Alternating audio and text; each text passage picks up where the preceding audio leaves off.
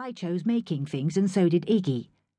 There were jigsaw puzzles, and arts and crafts, and decorating biscuits. Iggy decorated biscuits. I made a picture for Mum and Dad. I made a beach with blue sea and blue sky and real sand poured onto glue, and the four of us cut out and stuck there on holiday. While I was drawing and cutting and sticking, Iggy came to see what I had made. She had biscuit dust all round her mouth and icing on the ends of her fingers. "What are you doing?" she said, spraying biscuit dust around. "I'm making a holiday picture." "Who's that?" she said, and she wiped her mouth on her sleeve. "That's you and me and Mum and Dad," I said, "being on holiday at the seaside." "What, swimming in the sea and getting shells and making sand castles?" she said. "Yep." "Ooh, I think I like doing that," Iggy said. "Me too," I said, and we looked at the picture together for a bit longer. I said, "I'll draw some shells and sandcastles in a minute.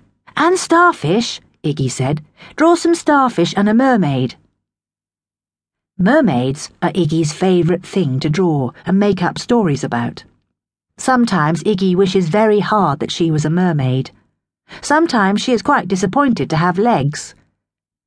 "Maybe this holiday," I said, "we could go to the seaside, you and me and Mum and Dad, just like in the picture. It's ages since we've been to the sea." Iggy tightened her mouth and shook her head. She looked very serious and solemn. "I'm not really having a holiday," she said in a whisper, like when she tells a secret. "Why not?" "Rowena says she has an important job for me to do." "What sort of job?" "I told you. She said an important one." "I know, but what kind?" She shrugged. "Rowena says it is for the whole summer." "Oh." Iggy was still looking at my picture. She said, "I think I'm going to be a bit busy for the seaside." I thought about what Iggy's job could be. "Is it the guinea pigs?" I said. Iggy shook her head. "Josh Green's having those." "Is it the hamster?" "Nope," Iggy said. "It's not Gruffles." "Who else?" I said. "It's not the fish," she said, "because they get to stay at school and the cleaning lady feeds them." "Then what can it be?" Iggy shrugged again, and her eyebrows went as high as they could go. "I don't know," she said, "but I think it must be very important." At the end of the day, I waited for Iggy and Mum in the playground. We had to take all our work home with us, all our books and pictures in a special folder. I had my folder under my arm. It was quite heavy. When Iggy came out of her classroom, she had her folder and a little suitcase. She was having trouble carrying it all, so I went to help her. I took Iggy's folder and I put it with mine. "What's in the suitcase?" I said.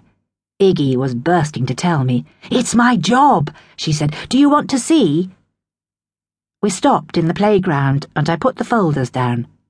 Iggy put the little suitcase on the floor and she fiddled with the clips until it popped open. "There," she said. Inside the suitcase was a bear.